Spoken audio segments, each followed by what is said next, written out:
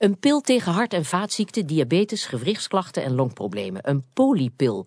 Elke 55-plusser zou er preventief dagelijks eentje moeten slikken. En dan worden we ouder en we blijven langer gezond. Het klinkt als de ideale oplossing. Ja, waarom stoppen we dat spul eigenlijk niet gewoon in het drinkwater? Diederik Gobé, klinisch epidemioloog, heeft onderzoek gedaan naar deze pil. Welkom. Ja, goedemorgen. Ja, niet hier, maar aan de telefoon. Ja. Die polypil, wat zit er allemaal in? Nou, de polypil zoals die op dit moment door ons wordt onderzocht is een polypil die zich heel erg richt op hart- en vaatziekten. En daar zitten dus een aantal geneesmiddelen bij elkaar die hart- en vaatziekten helpen voorkomen. Dus bloeddrukverlagers, een beetje aspirine, cholesterolverlagers. Dat zijn de belangrijkste componenten. Ah ja, een soort medische toverbal. Ja, een soort medische toverbal. Ja. Zeg, en kunt u in cijfers uitdrukken hoe groot het succes zal zijn dat we mogen verwachten? Nou, het succes wat we mogen verwachten, je hebt de hele optimistische categorie die denkt dat je misschien wel tot 80% van de gevallen van hart- en vaatziekten kunt voorkomen of uitstellen.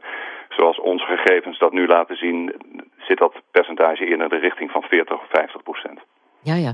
En die pil is er speciaal voor risicogroepen of zou die voor iedereen moeten zijn? Hij is oorspronkelijk voorgesteld voor iedereen als een soort vaccinatie tegen hart- en vaatziekten. Maar wij onderzoeken hem vooral in risicogroepen, omdat we denken dat het misschien toch nog een beetje vroeg is om iedereen nu al zo'n pil te gaan geven, ongeacht het risico. Ja, en dat zou misschien ook een heleboel geld gaan kosten, of valt dat mee?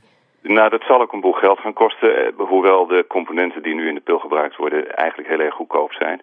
Maar de kosten van geneesmiddelen zijn niet alleen monetair, zeg maar die zijn ook in bijwerkingen. En als iemand er geen voordeel van heeft, moet je je afvragen of hij dan wel het risico op bijwerkingen moet lopen. Ja, precies. Zou het iets zijn voor in ons kraanwater? Nee dus, hè? Begrijp ik.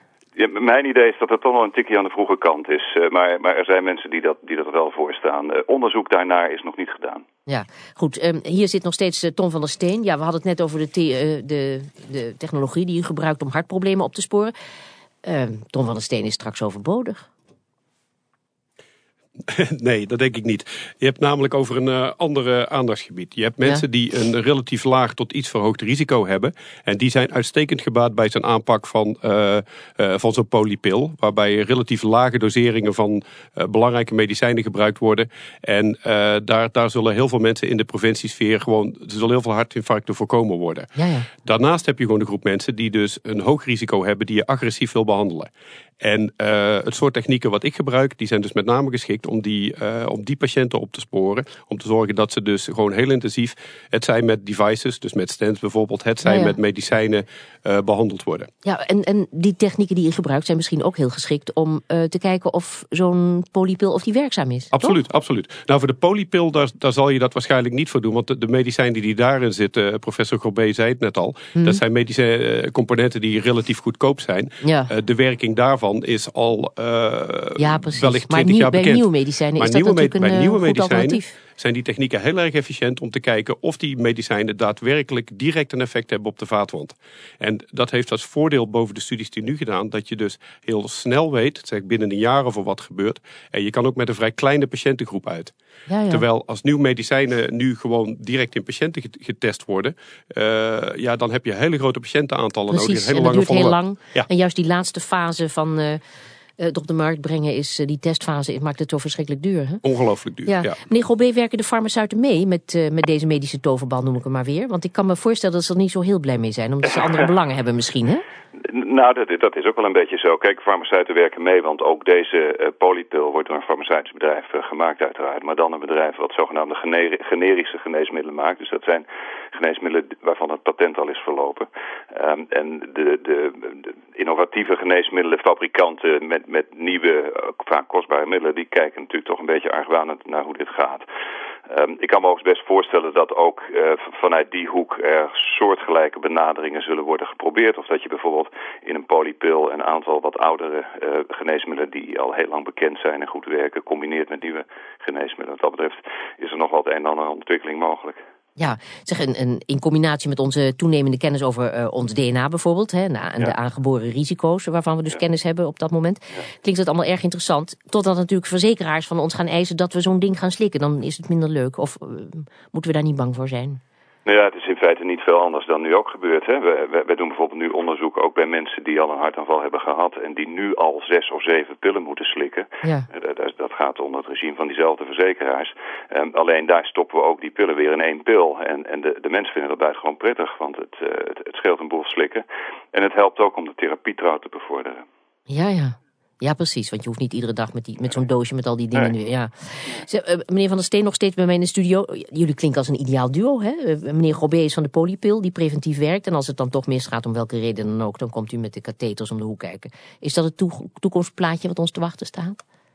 Ik denk het wel, ja. Maar we werken gewoon in feite aan verschillende aspecten van hetzelfde probleem. En dat is inderdaad het verlagen van doden door hart- en vaatziekten. En die polypil, dat is toch meer populatiegericht. Waar mijn technieken meer individugericht zijn. Dus ze zijn allebei heel belangrijk. Ja, maar goed, meneer Grobé, heeft u veel aan mekaars onderzoek? Ja, we zeker veel aan elkaars onderzoek, omdat je inderdaad aan de ene kant en de andere kant van het spectrum werkt. Preventie is erg belangrijk, want er is toch ook nog steeds een belangrijke groep patiënten die plotseling overlijdt. En daar helpt natuurlijk geen enkele volgende strategie bij. Maar zelfs als je zo'n polypil slikt, dan sluit dat natuurlijk niet uit dat je op een bepaald moment toch ernstige aandoeningen aan de kransslagaderen krijgt. Voor een deel stel je het probleem natuurlijk ook uit. Hè. Je voegt gewoon jaren toe van gezondheid, maar er komt een moment dat het zich toch zal voordoen. En dan heb je andere strategieën nodig. Ja, maar dan heb ik ook weer begrepen dat er inmiddels ook bezwaren zijn tegen de pil, omdat die de prikkel om gezond te leven zou wegnemen. Ja, wat moet ik daarvan zeggen? Dat geldt natuurlijk eigenlijk voor elke medische behandeling. Hè? En we moeten ons wel realiseren dat maar een beperkt deel van de hart- en vaatziekten rechtstreeks kan worden verklaard uit een ongezonde levensstijl. Nou ja, maar wel een heel groot deel, toch?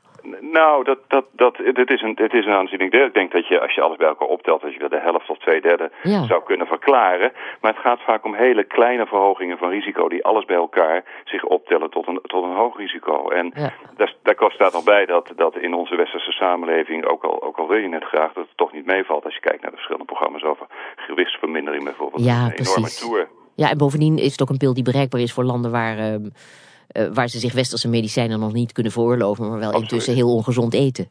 En dat doen ze dan ook met groot enthousiasme, toch? Ook omdat soms gezonder eten toch kostbaarder is dan hadden we het vorige week over. Het kunstmatig hoog houden van de prijs van groenten om te kunnen stunten met zeepoeder en bier. Een schande. Ja. Goed. Hartelijk dank, Diederik Grobé, klinisch epidemioloog, en Ton van der Steen, hoofd biomedische technologie aan het Erasmus Medisch Centrum.